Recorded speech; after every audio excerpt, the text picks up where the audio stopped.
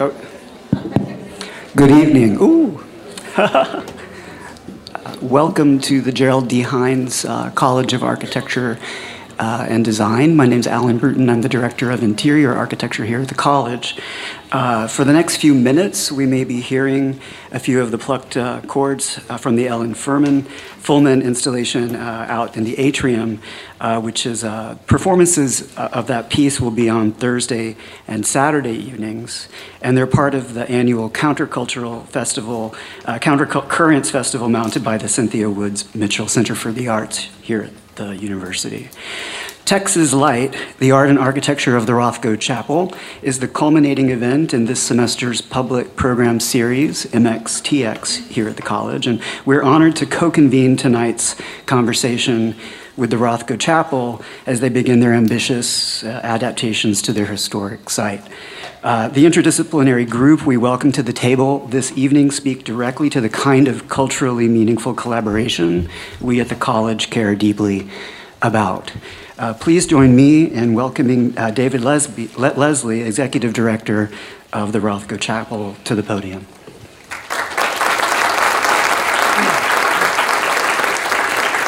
Good evening, everyone. Now we're going to do a Rothko Chapel mindful moment. This is what we do all the time in the chapel, but I'm now on the University of Houston space, but I hope you'll indulge me anyway. So if you do a couple things, one is turn off your cell phones or silent them, that would be great. And the second is, this may be really hard at a university setting, but no photos or videotaping. Now, you're on your own. But the reason for that is we are videotaping tonight, and we're also taking photographs that will be posted on our website. The reason we do this is to really take a moment to really be in tune and attentive to our speakers this evening. So if you do that, that'd be great. Now, with that behind us, I want to say a little something about tonight's program. From the day the chapel opened in late February 1971, properly lighting the chapel has been an ongoing challenge. In the early years, natural light, unimpeded through the skylight, was too bright and often either washed out or cast in dark shadows the magnificent Rothko paintings. In the evening, when artificial lights were turned on, the light was inadequate to properly present the artwork and the interior of the chapel. Over the decades, there have been different attempts to discover the optimum lighting solutions, including employing an array of baffles and artificial light that just really didn't quite get the job done. And while there were somewhat positive solutions that happened during that period, the initial design challenges helped us to come to this mantra that we use so often: the light in the chapel is not quite right. So in the spirit of can-do Houston, Texas attitude, chapel leadership has launched the Opening Spaces, a multi-year capital improvements project that includes the restoration of the chapel, as well as adding several new buildings and elements to our campus that will allow us to better serve our many visitors and the larger community.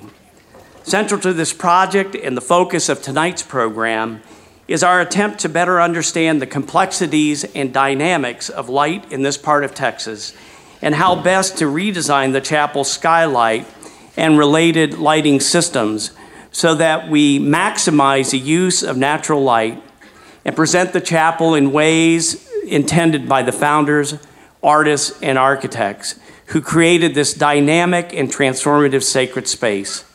And in doing so, we hope to change that mantra from the light inside the chapel is not quite right to the light inside the chapel is exactly right. No small task, friends.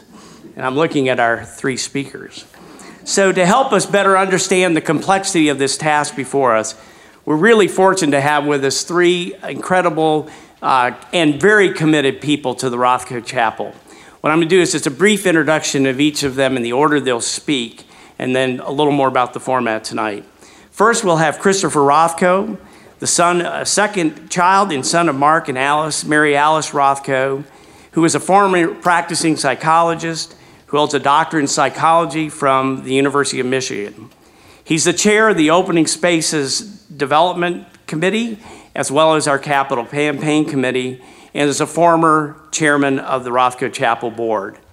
Without a doubt, he is the Rothko expert, not only seen through his DNA, but also seen through the many exhibits he's curated, publications he's done, including the most recent Mark Rothko from In the Inside Out, published by Yale University Press. Following Christopher, we'll have Stephen Cassell. Stephen is a principal of Architecture Research Office, a 30-person firm based in New York City that has won numerous design awards, including the 2018 AIA New York State Firm of the Year Award. Stephen holds an undergraduate degree in architecture from Princeton University and received his Master of Architecture from the Harvard Graduate School of Design. And I can tell you this, he's a good friend and an essential member of the Opening Spaces team. So Stephen, welcome back to Houston. Following Stephen is George S. Sexton III, who established George Sexton Associates to provide consulting services in the areas of lighting design, museum design, and museum planning services. He holds a degree in architecture from Virginia Polytechnic Institute and State University, and is an active member of the Illuminating Engineering Society, the International Association of Lighting Designers. He also, most recently and in town, was a lighting designer for the new Drawing Institute at the Menil. It's very good to have that piece here in town, and has just been a invaluable member of our team as he has helped all of us better understand light in its fullest dimension. So George, welcome to Houston.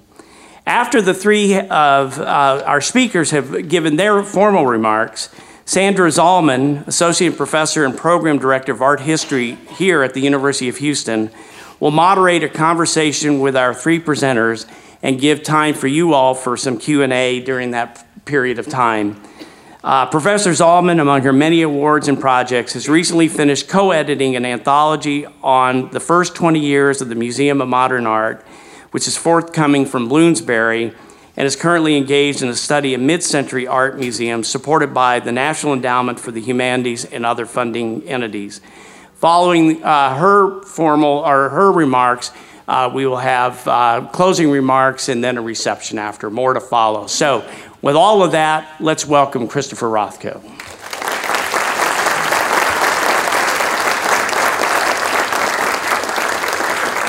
Thank you, David. Can I take that away?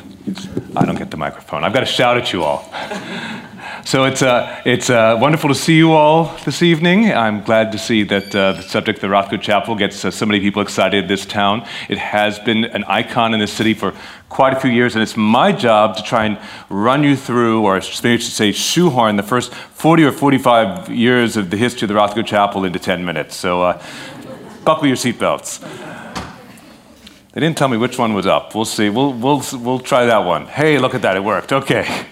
I think you know these people. Back in 1964, Jean and Dominique Demenil commissioned my father, Mark Rothko, to create what we now know as the Rothko Chapel. They already knew my father from collecting his work, and this really starting with the very important exhibition of his work in 1957 at the Contemporary here, and they were already in conversation with him, but it was this chapel that really brought them into real synchrony. This was the dream commission for my father, not only because he would be able to make a public space for a significant group of his work, but it could be a space where inherently the sort of task at hand for the viewer was on a more elevated plane that was supposed to get you beyond simply the self and to really more important questions, which he was always aiming at in his artwork.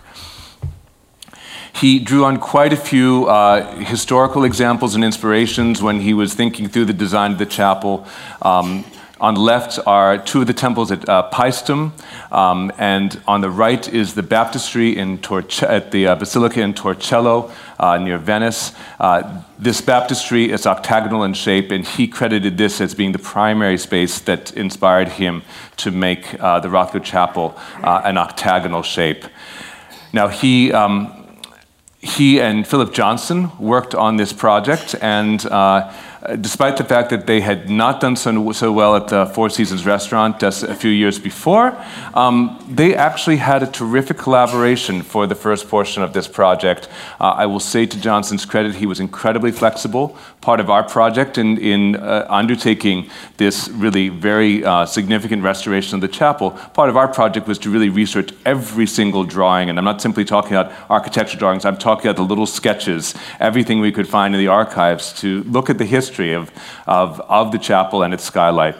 And if you look at these early drawings, you can see just how flexible Johnson was in really letting my father shape his vision of what this chapel would be. So this is an early, the chapel starts as actually a square. You can see that Johnson has already built in an apse, but if you look on the edges here, my father is already starting to draw in the octagon. And Johnson adopts that and carries it many steps further. However, as all Rothko-Johnson liaisons have happened, it eventually came to an end. And it came to an end right around that question of light, which is our subject tonight. This was Johnson's idea of what the profile of the Rothko chapels should be. He wanted to have a very large spire with an oculus at the top. And we need to remember that this isn't simply a building where we think of the Rothko Chapel now. It was on the campus of the University of St. Thomas. It was in fact the capstone to the university that he had the campus, I should say, that he designed there. And this was clearly a celebratory moment for him, and he wanted something spectacular. And my father was less than enthused. He wanted very much to keep your eyes focused right in the picture plane, and this was what he countered with, which you can see is a little bit different from Johnson's vision. And this is, again, he wants to keep your eyes in the picture plane, but he's also thinking very much about your experience in the chapel. He does not want it to be a grandiose space. He wants it to be, in fact, a very intimate sort of space. After several months of not being able to sort this out, they go to the Demonils, who end up siding with my father and the firm of Barnstone and Aubrey, who I assume a lot of you folks are familiar with, end up completing the project and working with my father to realize his vision. Now, this shape, however, doesn't come from nowhere. And in fact, it comes from what is, ironically, I think, the largest influence on what the Rothko Chapel looks like. And that is the studio that he rented in order to work out this project. So he rents an old carriage house on the east side of Manhattan, specifically so he can mock up 3 of the walls of the chapel. It's already, by the time he rents this space, it's already going to be an octagon. But he's able to mock up 3 walls in the exact proportions that they are today. But that studio is lit by a big central skylight, a broad skylight, not dissimilar from what's in the chapel today. It's the first time that my father had worked in a skylit space. So typically when we think about lighting a Rothko painting, we think about very low lighting conditions. He always preferred an incandescent light. He was not a fan of skylit spaces. Once he had this studio, his feeling about that completely changed. But we should remember that the Rothko Chapel is a very different condition. These are not paintings that you hang on a museum wall. This is one installation. This is one organic space, building and paintings essentially as one. And he saw the sort of organic presence of having natural light in that space as something that would be very inspiring. And it became just inseparable from his vision for the space. So he takes the studio to mock up the chapel, and then he ends up having the chapel mimic his studio. So here they're just starting to construct these walls. Here is, anyone who's been in the chapel will recognize one of the side triptychs with the doors cut in just as they are in the chapel today. You can just see at the top that skylight, which is actually got a parachute across it, and I'll talk in a second a little more about that parachute, but we should just note that the light is quite intense right in this picture. And in this picture, we have quite a yellowish, kind of very brightly sunlit space. But in this picture, which is the same space, much less so. So the light varied a great deal in that space. And he would pull that parachute back and forth in order to modify that a little bit, but ultimately it was not particularly well controlled. And I will add one of the essential pieces is that he never came to Houston. He worked this all out in New York. He never came to Houston. He never saw the light here. He never saw the site for the chapel.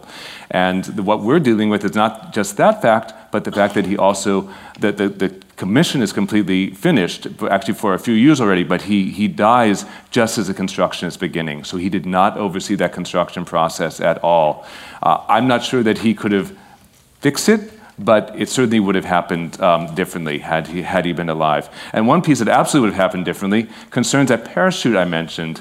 Now, this is just a quick sketch that Gene Aubry did after visiting my father in that studio. And if you look carefully at the top, up under the skylight, there's a little squiggly line. That's my father's parachute, and it was supposed to be incorporated into the chapel, or certainly that was an understanding. And ultimately, it was not. I don't think anybody quite can explain why, but when the chapel opened, and I think I've already talked to a couple of you people in the room who remember this, we had the condition you see on the left there, where there was just a broad, open skylight with light flooding the room, much too much light for the paintings. It actually starts to damage the paintings quite quickly. And in the meantime, the paintings are around the edges. And so, although absolutely speaking, there's too much light on them, you can't really see them because they're in darkness and there's all this light in the middle of the room. The Demesnils realize it pretty quickly, and they put a scrim across the skylight. You can see this here on the right side, but that means that we're just being lit by incandescent light, which was not supposed to be the aesthetic of the chapel or the experience for the viewer. And also, it doesn't do anything about getting light at all to the paintings. In 1977 or 78, Gene Aubry is hired by the Demesnils to work out the first of a couple of different baffles that we had in the chapel to redirect the lights to the paintings and then lower the overall light level. And it was reasonably effective at doing that, but you can see just how far it protrudes into the room. It really becomes its own architectural element. You no longer have a window in the room. It's been basically plugged up, and as you can see, this is not the greatest photograph ever, but you can, or at least in terms of how it's come down to us, but you can see that the paintings are not really evenly lit. Version 2 happens in 2000. This is designed by the architectural and engineering lighting firm Ove Arp. And it's quite a bit smaller, and it's profiled just a little bit better so that the paintings are lit a little closer to the bottom, but they are still not lit top to bottom. And it has the additional trouble of being lit from above, so that you have this, from underneath, it looks quite dark, and you have this big, heavy thing hanging down over your head. And so until about 2 weeks ago, this was what was in the chapel, and this was what was distributing the light and controlling the light levels. But we were all quite convinced that we could do better, and I have to say the last few years have been just an extraordinary process of working with terrific professionals that you're going to hear from tonight on devising a new scheme that could really light the chapel in a beautiful way and in a gentle way, and really put the window back in the room. And I'll show you just a quick progression here of skylights in the chapel. The original skylight completely open on the left. In the center, the baffle that we've had for essentially the last 20 years, which you can see, although not as bad as the first one in this regard, still projects way into the room and really changes the whole feel of the space, both because of its presence and because of its darkness. And then on the right, we have the rendering of what we will be, we're constructing even as we speak. This is designed by George Sexton Associates in conjunction with Architecture Research Office, and it's really, I'm going to let them go into the details, but you can see we have our window back in the room, that we have no longer a room of just blacked-in windows. You still have to deal with those paintings. They still occupy your whole horizon, but there is now that window back in the room. There is the light coming in from above, and it's, I think, going to be really quietly, I call it quietly revolutionary. I'll give you just a more up-close view of what that will look like. So it will, I think it will really change the experience. Again, not just going to walk in there and say, it's completely different. It's just going to feel a little airier. It's like a veil has been lifted, and you will have more air to breathe in that space. I'm going to now stand down. I'll be back at the table a little later to take some questions, but I'm going to let Stephen Cassell tell you a little bit about the architectural aspects of the project. Thank you.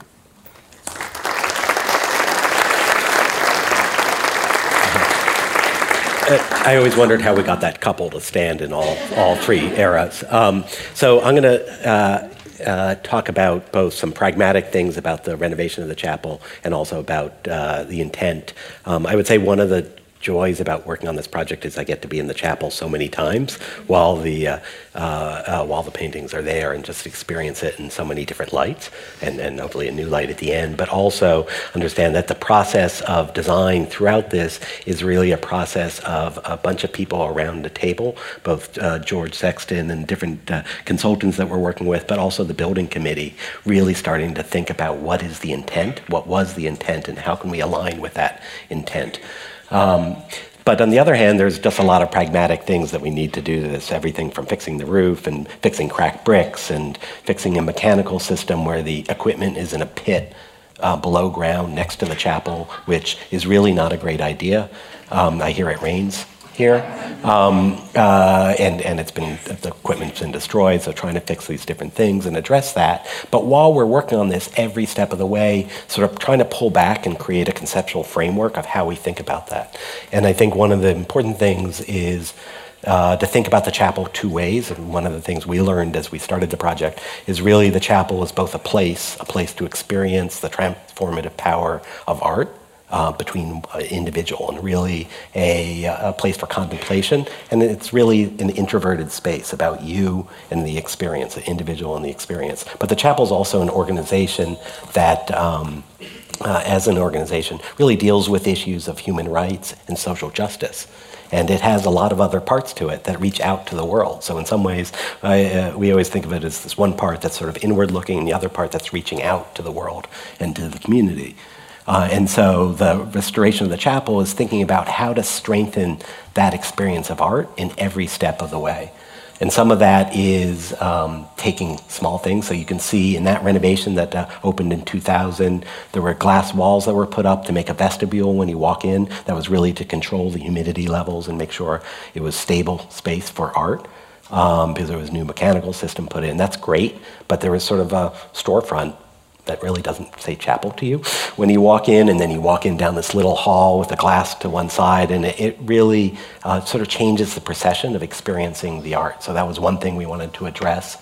We wanted to address acoustics, and acoustics on two sides of it. One, making sure that the space is quiet and the equipment and mechanical equipment, that you're not hearing humming in the background, which you would. And so we're working on isolating that. We're putting new doors in that isolate the sound from the street or trucks or cars driving by or people talking. At the same time, all that red, this is a reflected ceiling plan that's showing the ceiling where we're putting acoustic absorptive plaster, a special plaster that will absorb sound, and we're doing that for two reasons. One, to dampen the sound, but also make sure when there are events in there that it works well for a space for music and spoken word. So a lot of details like that.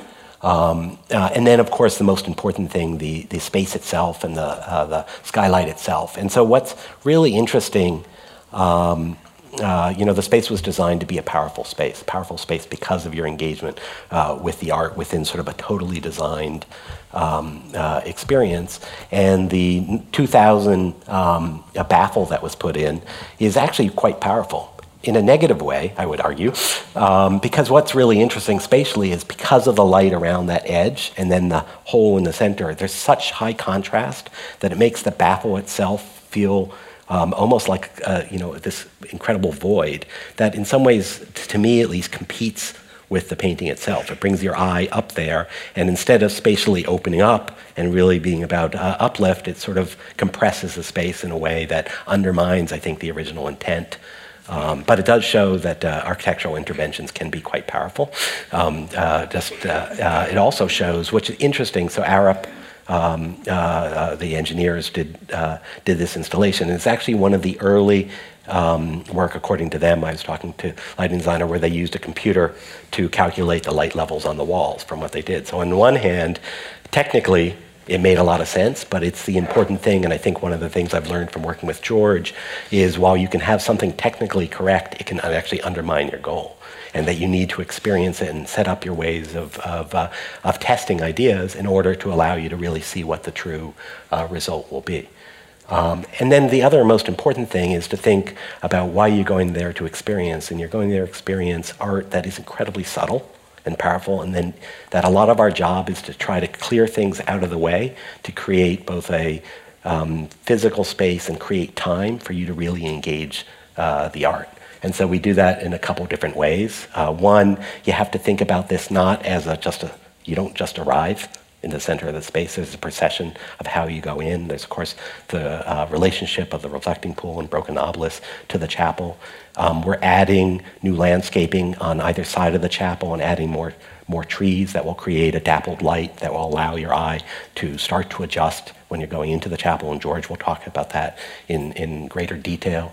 And so if you look at a cross-section, I always think about this as you have the chapel and the reflecting pool and broken obelisk, and that sort of makes this larger precinct. And then we have to think about that whole area as you're going in, and that procession as you move into the space, all the way to what the vestibule is like, or the foyer when you walk in, what is that experience, until you get to the center of the space and how the space itself and skylight is redesigned, that George is going to talk about in how that works. Part of it's also trying to take away some of the things that need to be in there. There's a lot of, there will be fewer events here, and I'll talk about that much later because some of the events will eventually be in a new building. But when there are microphones and speakers and all that stuff, we're trying to hide everything. So there's not cables about. Everything can take away from your experience, every small distraction. So we try to pull that away. So in the current entry, the floor plan is right here. Those are the little glass walls. And then the door is right here. We're subtly adjusting the entry, so we're moving the front doors forward. If you just watch magically, they'll jump forward like that. It's harder than that in real life. And then putting the double doors in here, redesigning that entry so that you still have the control, but you're really just walking into like a really considered space. And that when you're in that space, it is purposely darker. It has an absorptive acoustic ceiling, and we're working with threshold acoustics. One of the things I always like to say is that when you walk into a space that's a little bit dead sound-wise, it forces you to lower your voice. It has a sort of social contract. So we want people to come in and sort of like, and just take away some of the other pragmatics that are there, which are also the desk and where you buy things, and that's going to go into a new welcome house, and really then open it up so you get to experience into the space. So what it was originally conceived and the height that's there to where it is as of 2 weeks ago, and now the baffle is down, which is very exciting, to where it's going to end up, where the space opens up, and most importantly, spatially, both for lighting of the Rothkos, but also spatially the light gets thrown to the walls away from the floor, and that reshapes the proportion of the space. The shape of space really depends on light, so that quality of light, while part of it is about making sure that there's good quality light onto the paintings, but it also gives you a better volumetric feel of that space itself. And also, I think one other really important thing about the skylight is it's a connection to nature. So when a cloud goes over, and there's subtle changes, that means you're connected with nature, even if it's sort of abstracted by the skylight itself. Because in the end, it really is about engaging sort of the transformative power of art and the Menil's vision and Rothko's vision. So I'm going to pass it over to George, and I'll advance for you.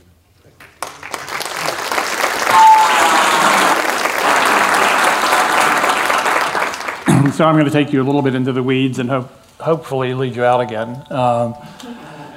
This is where it began, on the top and left. And what's happening in this space with light is that all of the light is in the center of the room, exactly in the wrong place. And this skylight created a lot of intensity and, as Christopher mentioned, a lot of conservation problems. So this was one of the things that was unanticipated about the Texas light. And through many iterations, this baffle was here 2 weeks ago. It's interesting. It was very successful. Arup did a very good job in terms of bringing the light levels down to Conservation Museum standards, so there was no more continued damage to the paintings. And what's interesting, the little dot in the middle of the baffle, the little aperture, actually gives the room a little bit of ambient light, but really not enough. And I think one of the things is, in order to experience the space, the walls want to have a glowing presence, be slightly the brightest thing in the room, and the room itself to have a soft glow. So the original skylight really had that in mind, but it lost because of the intensity and the damage it was causing to the paintings, and because there was too much light in the middle of the room. Your experience of the paintings actually begins when you're outside.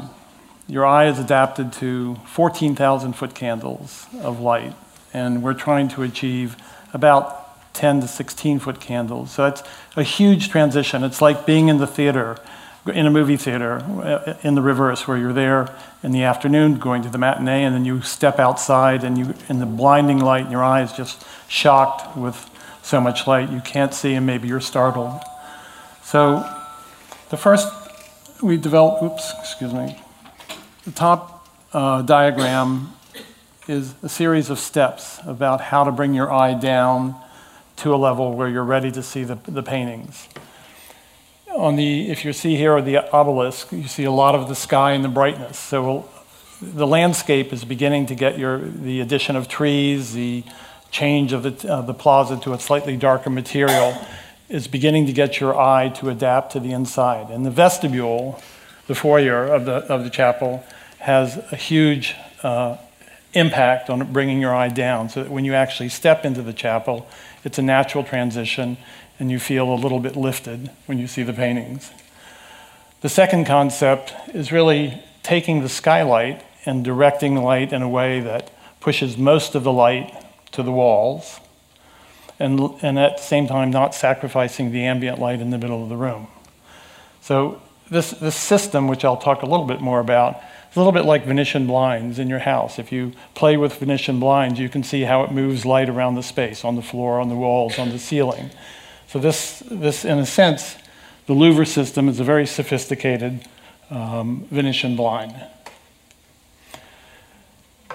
I've been working with this system for about 20 years. It was this idea of controlling light and directing light was first introduced to me by Edison Price, who was really one of the first modern lighting consultants. We first did it at the Brandywine River Museum, that's in the upper left-hand corner, where we were faced with presenting Andrew Wyeth watercolors. And watercolors you would not think would be shown in daylight, but they were very insistent on that, but we had to control to museum level. So the light is directed to the walls, and most of the light is removed from the center of the room. It's so that we're able to control precisely the amount of light on the watercolors. At the Wadsworth Athenaeum, there's a grand space. They wanted at times to have textiles, tapestries in there again, so we took the same system in a vertical format and pushed the light to the ceiling. That's the lower left-hand corner. And then at the Ringling Museum in Sarasota, Florida, again, to control the reflections in these very tall oil paintings, we push the light to the ceiling with the same system to light the room and to keep reflections off the oil and varnish. And then I'll talk a little bit about the Star Spangled Banner in another slide. So we use a lot of computers and software to calculate daylight, but we've learned over time that your eye is really the best judge of daylight. We do the computer calculations for technical assurance, but we build large-scale models to actually model how things are going to look. So this is a model of the chapel that we built. It's on the roof of my office, and we've been testing this now for a little over a year. It's an inch to the foot. It's a dollhouse scale, very large model. You can see the scale of the model. We constantly taking light measurements to check the quality of light and the amount of light. You can see the louver system on the lower left-hand slide, which is going to be built into the glass. And this is an actual photograph of the model of the interior. This is a detail of how the louver system works. It's basically a graduated system of louvers looking down on the bottom right. And this is the Brandywine River Museum, which you can actually see the louvers in action. The other part of the equation is the artificial lighting. So all of the hardware needed to be concealed from view. We're using a projector, which is actually shaping the light to the paintings and to the wall that we're lighting. And this is what we did with the Star Spangled Banner. And this gives us absolute control of the amount of light, of the shape of the light, and the evenness of the light. So you can see these projectors here, oops, in this lower slide. And then here in section, the projector is mounted vertically, and the light is bounced off a mirror onto the wall. Thank you.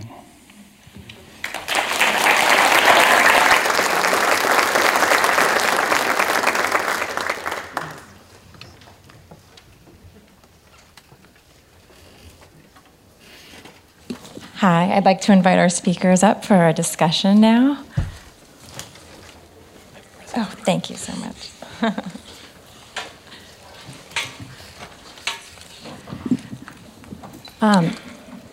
First, thank you all for coming. We were planning to have a conversation of about 20 to 30 minutes, and then we wanted to open it up for questions from the audience, time permitting. I was just struck by all of your presentations, how seamlessly they wove together. And as an art historian, I'm of course perhaps obnoxiously concerned with the art aspect of the art and architecture equation. And I was really struck also by thinking about Rothko's process and the interconnectedness there of art and architecture, that the studio was rented specifically for the Chapel Commission, and then the chapel was partially reconstructed in the studio, sort of perfectly merging the space of practice with the space of looking, and then how the chapel, part of considering the light in the Rothko Chapel is to better get at the light that Rothko saw in his New York studio. So I was really interested in that parallel between the space of the studio and the space of the chapel, the practice of painting and the process of looking, and how this really will bring those two concepts together. So I thought we could start maybe with, I was really struck by Stephen's slide about contemplation and action, and how, obviously the new design of the Rothko Chapel is going to recalibrate the light, but it also is going to redirect the entrance to the space and reveal the volume of the room in different ways. So I was wondering how you all think about the redesign in terms of enhancing the kind of multivalent directions of the Rothko Chapel, how it's both inward-facing and outward-facing, and if that's part of your concerns in, I guess, conceptualizing what's going on with the Rothko space? Is that a long wind-up? Well, go ahead. No, I think for me it's important, and Stephen mentioned it, to establish and keep that connection between the outside and the inside. So I think the nice thing about removing the baffle and replacing it with a louver system is that you'll have a little sort of the advantages of the connection, but not the disadvantages of the brightness and the damaging effects of light. Definitely. Especially for the students in the room, I've had a lot of students say, that their first impression of the paintings is that they look black.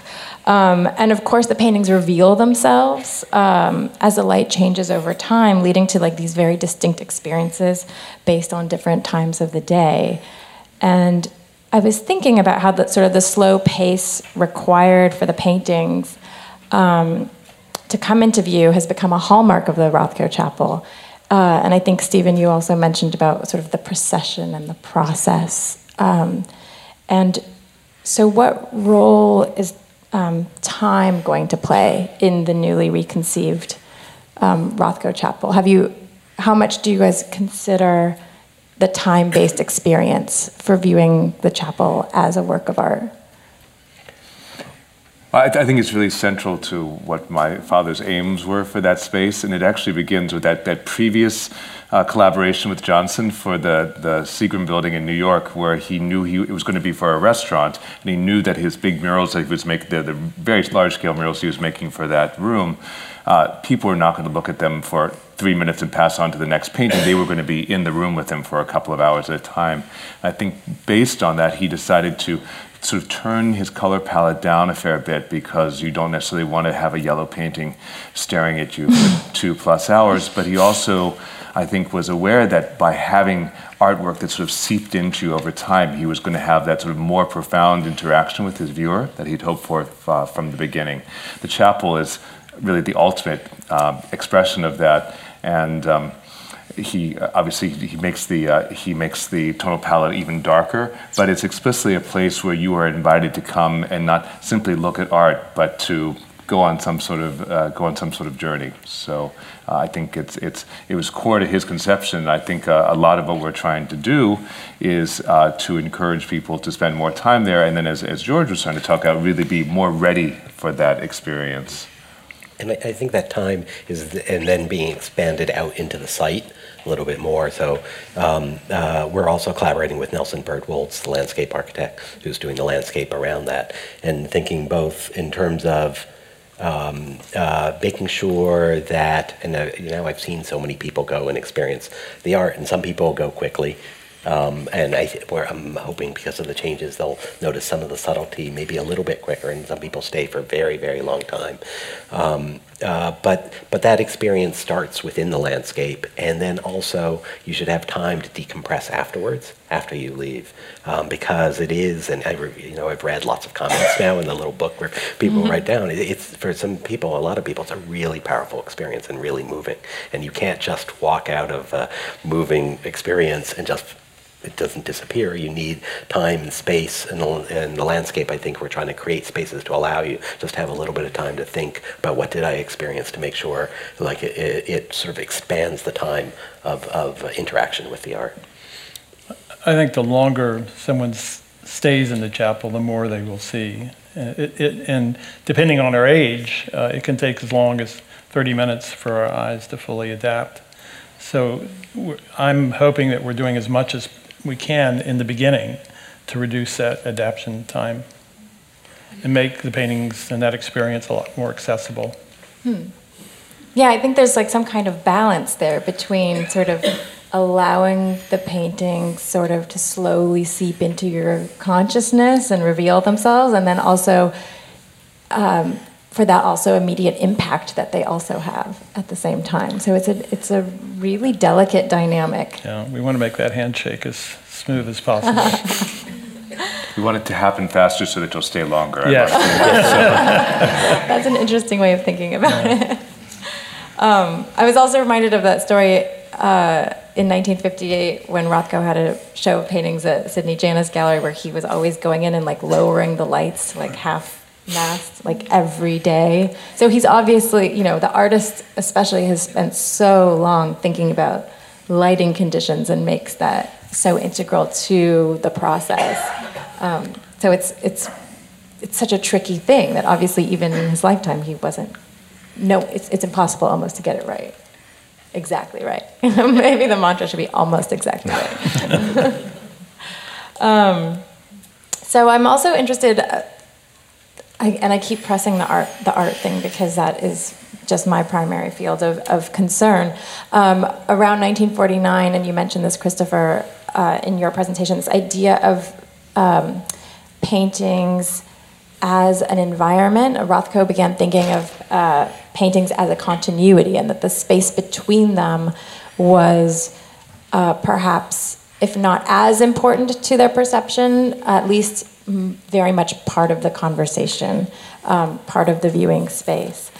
And the chapel then becomes like this perfect realization for that symbiosis between the discrete paintings and the space between them, and how these dimensions that he negotiated for with Johnson become like this architectural sort of enclosure that is delineated by paintings. That the paintings don't like decorate the walls, they almost become the walls. That's probably very controversial to say in a room full of architects. But they are demarking the space in a certain particular way. And so I know you all must have, considered the idea, like the interplay between art and architecture, but I was wondering like how much is that at the forefront of the redesign? And I don't know, maybe I'll just end that there. How have you been thinking about the interplay between the art and architecture? Well, for me, it's how much light is on the paintings and how much light is on the architecture. And recently we were doing some artificial lighting mock-ups, and we played with some of those balances, and it was amazing how interactive the paintings were with that discussion or that conversation, that visual conversation of how much light do you have on the wall, how much light do you have on the paintings. And I think what's wonderful about the technology that we have is that we can adjust that.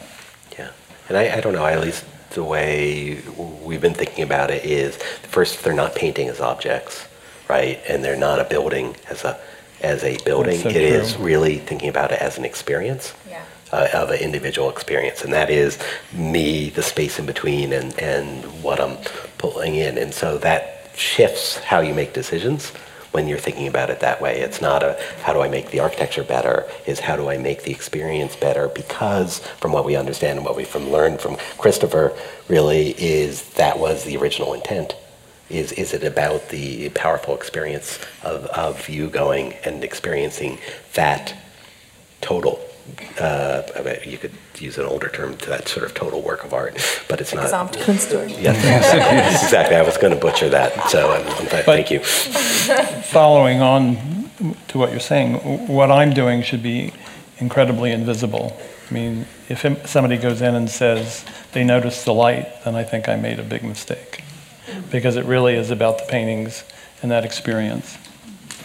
Hence, that's sort of quietly transformative. We don't want it. We want what we're doing to be beautiful, but not grabbing your attention, because we're not touching the paintings, and yet we're very much changing the experience of the art.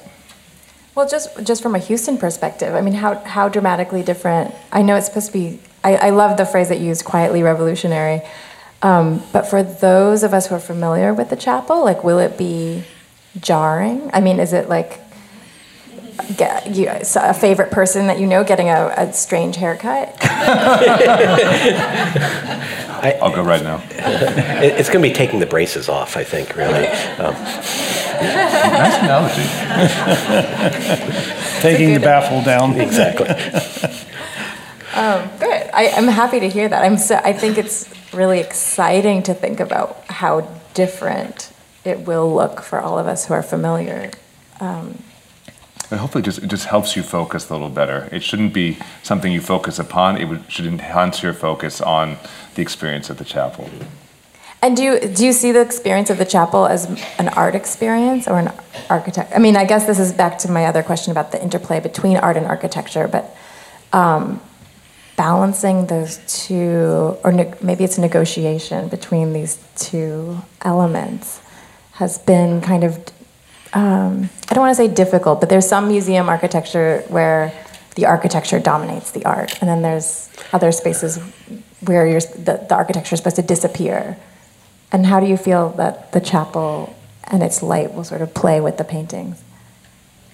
Well, I mean, the paintings are the size they are because of the size of the walls, and the size of the walls are the size they are Yes. because of the size of the paintings. I mean, they're really almost inseparable in that way. But maybe we shouldn't be thinking about is art or architecture dominant. I think they're both in the service of an experience. Right. And for a lot of people, that's a deeply spiritual experience. For other people, it's more of an inward-turning experience, or some people, it's an outward-turning experience.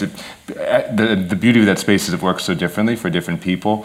But I don't think my father was trying to create a specific art experience. He was trying to use it as a catalyst for you to really experience the world and everything you've been trying to think about for however many years you've been on this planet. So.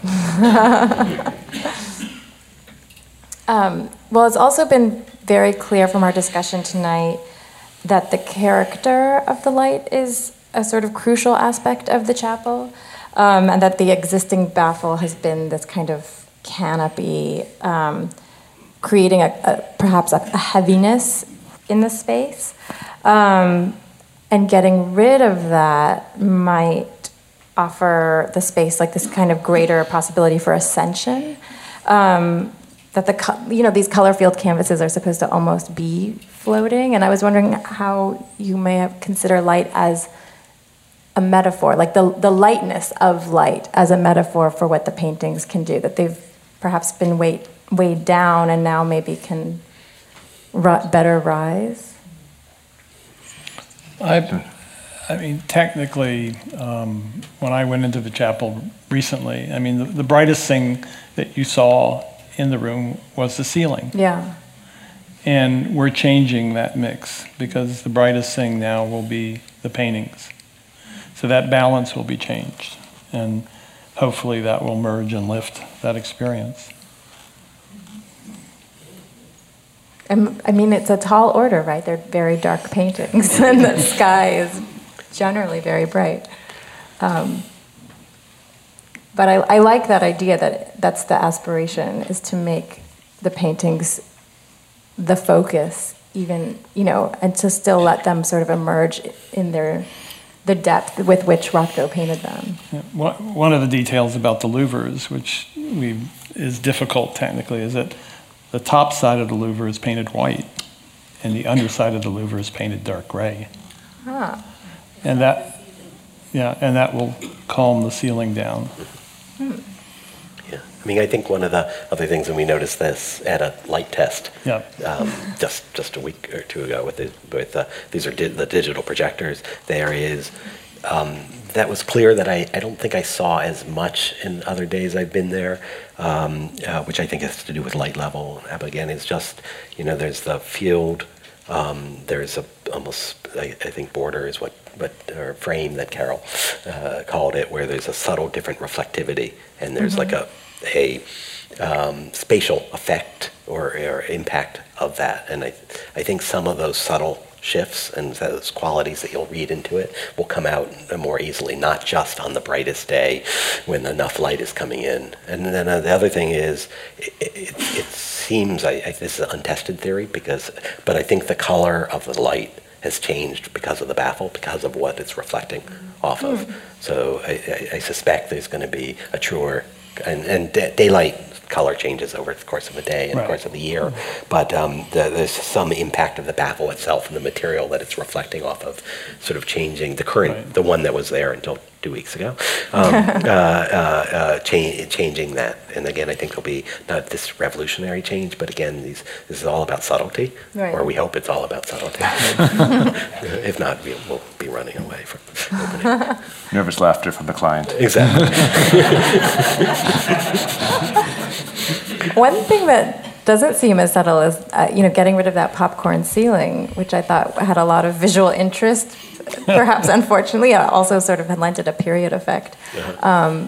Will potentially also help focus attention back on the smoothness of the painting. So there's also something to do with surface and texture there as well. Yeah, we're going to go for that swirly stucco. It was something that I think you're right. Yeah, my architecture husband was always distracted by that because it's illuminated in that strange way. So it seems like this almost lunar surface. The light rakes across. Yeah. And we won't have that angle of light any longer. Yeah. And to what degree have you thought about, maybe this is too technical, well, you're the technical person, so to what degree have you thought about like the particulate matter in the air in Houston, which is a sensitive topic perhaps because of what's happened in the last few weeks, and how it might compare to the light in New York, because that was part of, one of the great concerns was that the light in Rothko's studio in New York, how he envisioned the experience of the paintings was very different from the light in Texas. Can one control for these kinds of subtle differences, and to what extent? Well, if you think about the studio in New York, it's in a city. It's surrounded by buildings. And the chapel sits, on a green plain in a sense, even though it's in the city of Houston. But I think every location, in my experience, has its own quality of light. I mean, you go to Greece, you go to Australia, you go to New York, you go to Texas. I mean, there's a certain qualitative feeling that we have when we're in those environments. And I don't think, the model sits on the roof in Washington, D.C., and it's on a plain roof and there are no obstructions around. And it's Washington light, versus Texas light. But there's a lot of similarity between the two. It's not exactly the same, but there's a lot of similarity. And I think the device that's being used homogenizes the light in a certain way, but even though there's a direct connection to the sky, I don't think the Houston thing is going to change what we're looking at in Washington. I guess that's good to hear.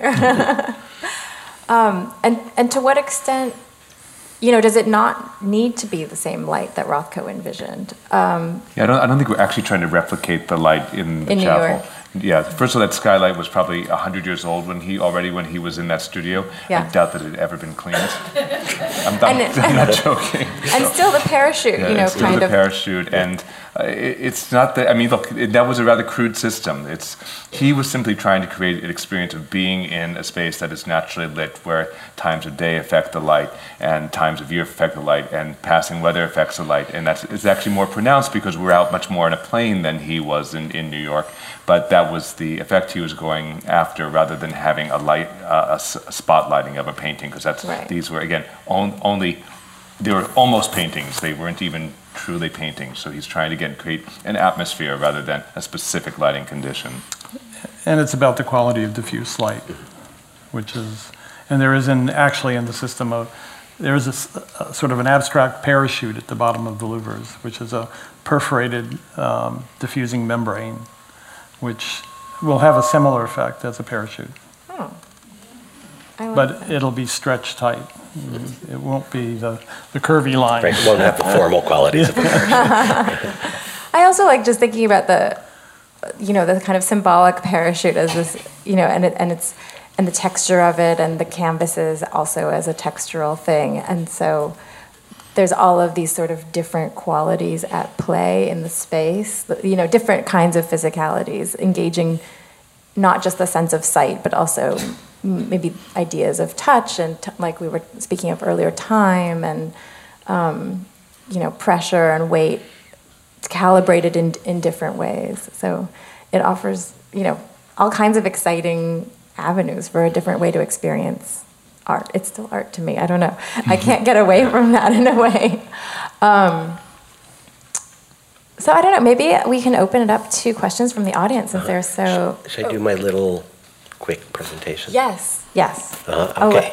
There's more to the project, so I'm going to do a 3-minute. Oh, by the way, here's all the other stuff we're doing. Whoops. And there goes my little controller. Okay, hold on a second. Let me get the snap back on. Okay, so, okay, I swear I can do this in 3 minutes and 30 seconds. So, well, we've concentrated on the chapel itself. I did mention there's a lot of other things that the Rothko Chapel as an organization is, and really dealing with issues of human rights and public outreach. And there's a lot of things that happen there. So one of the reasons the project, the rest of the project's happening, to make sure that the chapel can be used for its original intention, and meaning you can go there and they're not setting up for some large event there. It'll still be used for some important things over the course of the year, but we need to clear out space and really create a space for an active organization that has a lot of symposiums, convenings, engagement with the outside world. So this is the site right here. You can see the chapel. Really, the first step that we're doing that we've talked about is adding landscape around the chapel, and then adding up in the corner a little welcome house that allows us to clear out some of the books and things that the front desk had when he walked into the chapel, and also gives you some bathrooms that are helpful when you're visiting. So that's step one. But really, step two is the larger project, which is embedding a series of new wood buildings into the neighborhood that do a couple of different things. There's the welcome house that we talked about. There's a program center, which is really an area to convene, and administrative building, sort of offices and archives that go there. And that's all wrapped around a public courtyard. And while if you think of the chapel as this introverted space, these are really about reaching to the outside world. And I think one of the brilliance of the de Menils of placing the chapel within the park and within this residential neighborhood is really how it's woven in to the community. It's sort of this democratic ideal of engaging there. So while you have the space of the chapel, you're going to have a similar space in footprint. It will be square, but similar height, that really is filled with light, and you can see to the outside and you can see into it. It is going to be similar materials to the other bungalows. And of course, all you know, or most of you, if you're here, you know those bungalows are gray. This is the one project where we didn't have to decide what color to make the project. So we're working really just with the same materials that are there. Some of them are brick, some of them are wood frame houses. We are just doing a simple stained wood siding, cedar siding that's stained Menil gray. There's some examples of that type of cedar siding. And then just a couple views of that. So I'm on Sul Ross. The chapel is to my left. You can see the Welcome Pavilion, which is really two walls of glass with a large trellis to provide shade. The program building in the back, and then the offices right here that sit directly across from the chapel and are the same width as the end of the chapel and same height. And then walking up to that new public courtyard, the welcome house to my left, that big public room in the back of the program center, and then administrative to the right, which also has the archives. And then looking from that main new space that engages the outside, it has a series of louvers just to keep the sun from getting out of control in there. We don't want to repeat the mistakes of the past. And then, of course, that all is in support of this larger goals of the Rothko Chapel, and making sure that in really making a little mini North Campus across Sul Ross, that we're just clearing out the space and really opening up the landscape around the chapel itself, so it really can be engaged within that landscape. And so that's the 3-minute and 30-second version of where we are.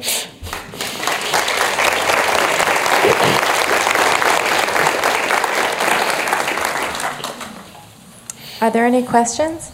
Go back here. I want to know, have you discovered anything that really surprised you with the moving of the baffle, or just getting in there and getting your hands dirty in your engagement as of today?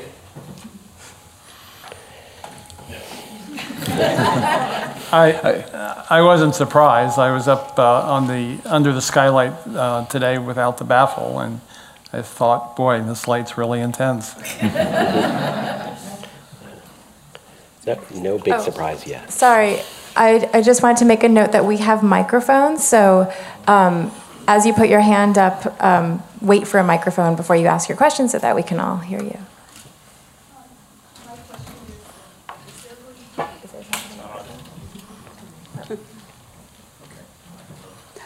My question is there going to be mirrors in this design? And if there is, if you could talk a little bit more about that. What in the design?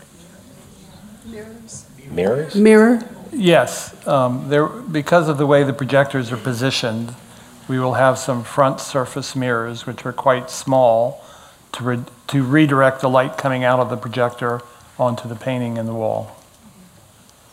These are very typical that are used in the media, audiovisual. I mean, they're very accurate, precise devices.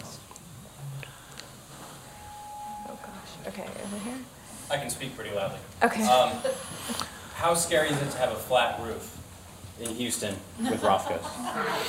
Was there any consideration about modifying it, giving a slope to it? You know, the roof, I'm going to jinx it because it's been fine until now. It's funny, we're working with a consultant who just deals with waterproofing, who's here tonight. So I should be asking him that question. It isn't scary. I think that if care is made on how you detail it, and if there's a really, and same thing with the skylight, a really, really serious water testing done before it opens, then our experience is, then it's fine. Just test, redundancy and testing.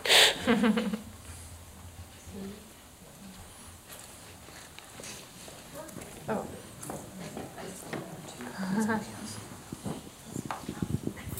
This is rather specific. I've known the chapel. I've worked there for 33 years, so I'm very intimate with the space. I don't know if you were aware if that was part of your conversation, but when they put in the new skylight and the new baffle in 2000, every November, now for 19 years, there's a light, an orange light that comes through. It's a light that is colored orange.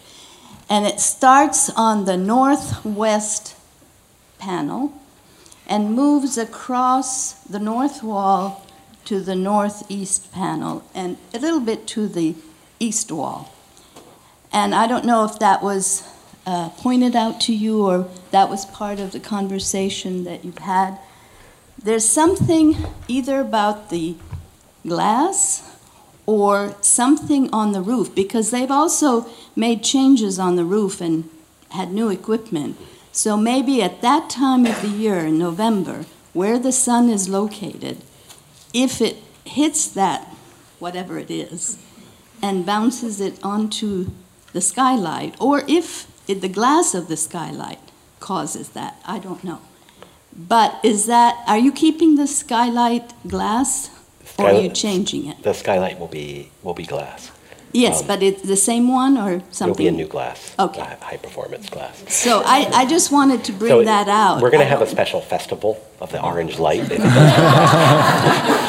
But it altered the color of the paintings. It looked like there was this orange thing that appeared on the paintings. At first we were worried that something happened to the paintings, and then as the day progressed we realized it was moving. So I just wanted to know if you were aware of that. Does the program center sort of subsume the function of the chapel to do big events, significant events? Because one of the purposes of the 1977-78 baffle and the 1999-2001 baffle was to hang those ugly lights. And those two lights that you saw in those photographs, I think those two lights, there were four of them to begin with, I think they went up on September the 9th or 8th, 2001, and they never came down. We will have those lights, but you won't see them. Good. They'll be hidden. Good. And there will, I guess the intent is that there still can be special events within the chapel, and there'll be the technology to support it. We're trying to hide that technology, but reduce the reliance on the chapel as the one space for convening. Yeah, so we'll still our largest events are the Martin Luther King celebration each year, the Oscar Romero Award. So there will be some musical events will still happen in the chapel, but the majority, particularly lectures where we can't even have any kind of video projection, any kind of film, anything that involves movement, those will be happening in the program center. Well, that was my question, was if you have a program center, was there a consideration of just allowing the viewing of the paintings just until twilight and no artificial light? So the paintings will be viewed just with natural light, except when it becomes so dark that you really can't see anything. So in December and January, probably at 4:30 or 5, the artificial lights will come on at a low level to just assist a little bit. At nighttime, if we're having a program in there, we'll have artificial lighting, but otherwise it will simply be the natural light. This question will be for Christopher. How did you and what process did you and the organization go through to select such partners for an important project? It was a lengthy process. We talked to a lot of different people. When I became board chair, it's now, I think, like 6 years ago, I spent really the first year just talking to architects and lighting designers and landscape designers and talking to people I knew in and about those fields, trying to get the names of people who would be, it's not simply enough to find somebody who's really good and really competent at what they do, but people who have the right sensitivity to working with a space like this, which, you breathe too hard in the Rothko Chapel and it sends off ripples, right? So, and fortunately for us, we found them and have a wonderful team of people at the chapel working with me to do the vetting and really meet these people and find the right ones. So it was a great process, actually. There were several mentions of damage to the paintings. I was wondering what exactly was the extent of the damage, and are they being repaired during their storage? So fortunately, the damage is all past tense. They were conserved twice by now Rothko Chapel board member Carol Mancuso-Ungaro, who was conserved her at the Menil for 20 years, and she did 2 rounds of conservation on them for damage largely based due to light exposure, but also interactions with some of the chemical components in the paints themselves. And fortunately, the paintings have been very stable since 1999 when they were last conserved. I don't think there's any. They get checked annually, and I don't think there's any real concern that they've changed at all since then. I wonder if any of you feel that Johnson's original architectural solution with the tall cone and the source of light so much further away from the paintings that might have provided a better solution initially for the lighting of the building. I'll let you do that. So the long, tall, narrow tube would have focused the light mainly on the floor. And it might have had the benefit of not putting so much light on the paintings in terms of damage and conservation, but it really would have been a very dramatic lighting effect, and probably not the sort of democratic sense that one would want. But it was a cone, so it spread, it was narrower at the top. No, Yeah, the ones that I've seen, basically the way they were configured, really would have put the light on the floor, even though it tapered. Some of them tapered out more. A good example of that is the Corbusier Chapel in La Tourette. Very similar type of thing, where the light is focused on an altar.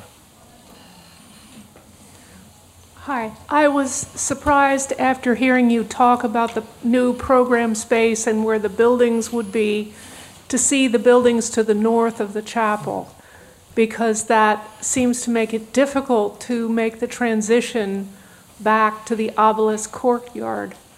And I'm just concerned that it probably needs a lot. Maybe it's there and I can't see it, but I'm concerned about the procession into the chapel, coming out and reversing back, that those pathways, those inevitable pathways, which are a little bit asymmetrical coming from the north side, be controlled to really contribute to the experience rather than just be a separate building, a separate campus for programs across the street that's physically adjacent but mentally miles away. Well, there was a little bit of discussion about that for a year.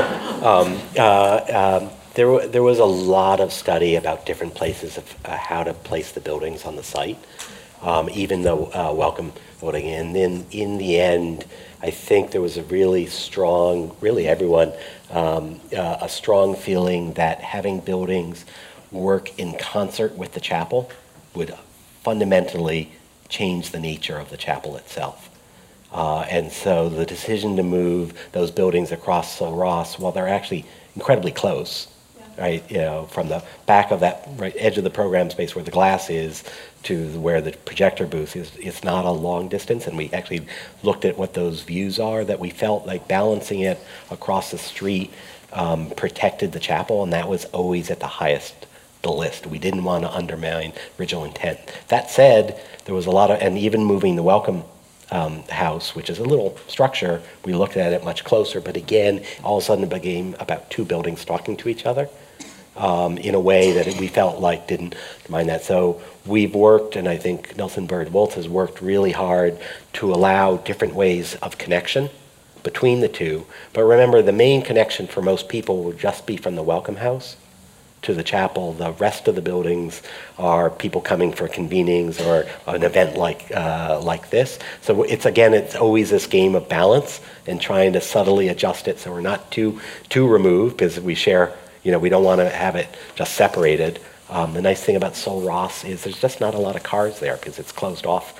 The street is closed off over on St. Thomas, but it was a big consideration as we talked through this. To see what those aisle spaces look like.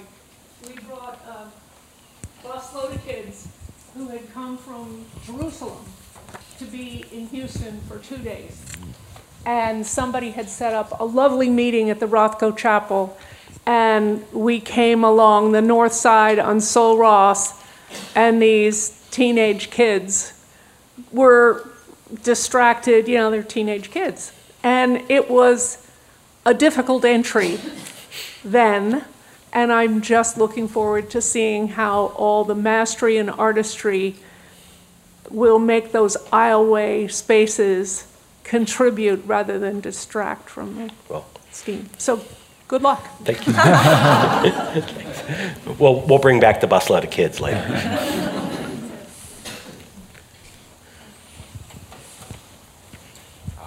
Thank you.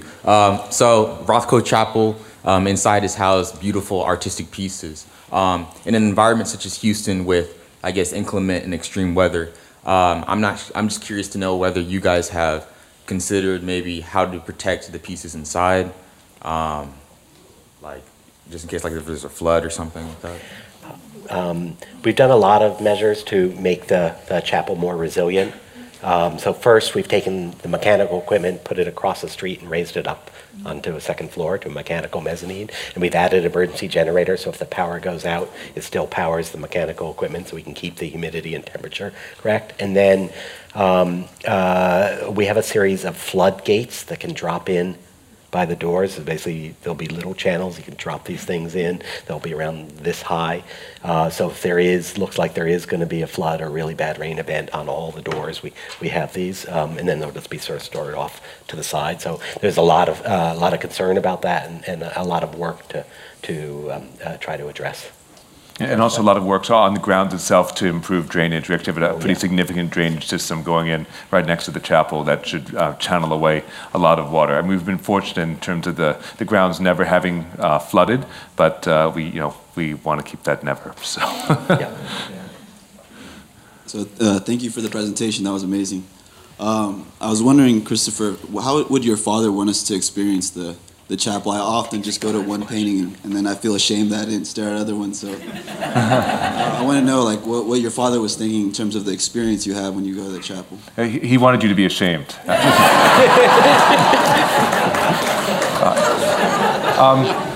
I think that really, he really was trying not to be prescriptive in terms of what your experience is. I talk about the chapel as being sort of half an artwork, that you have to bring more than half of what's going to happen in there yourself. And sometimes, I will tell you, sometimes I go in the chapel and nothing happens. And the chapel hasn't changed that much. Maybe the light's a little different that day, but some days I'm bringing my whole self, and some days I just don't have my whole self to bring. So if you're finding the key in one painting, if you're finding it by sitting further across the room and just looking at a triptych, sometimes I just close my eyes in there. You know, the paintings are very present, even when you close your eyes. It's, so I think the only prescription in there is that you have to engage. If you go in there and you're just looking for a pretty picture, or you just sort of want to have a walk around and out, then you probably really haven't used it as it was meant to be used. But beyond that, it's really for you to figure out how it's moving you. I think that's a beautiful note to end on. And if anyone has any further questions, there's going to be a reception outside, and I know each of our speakers would be happy to answer any other questions. Thank you.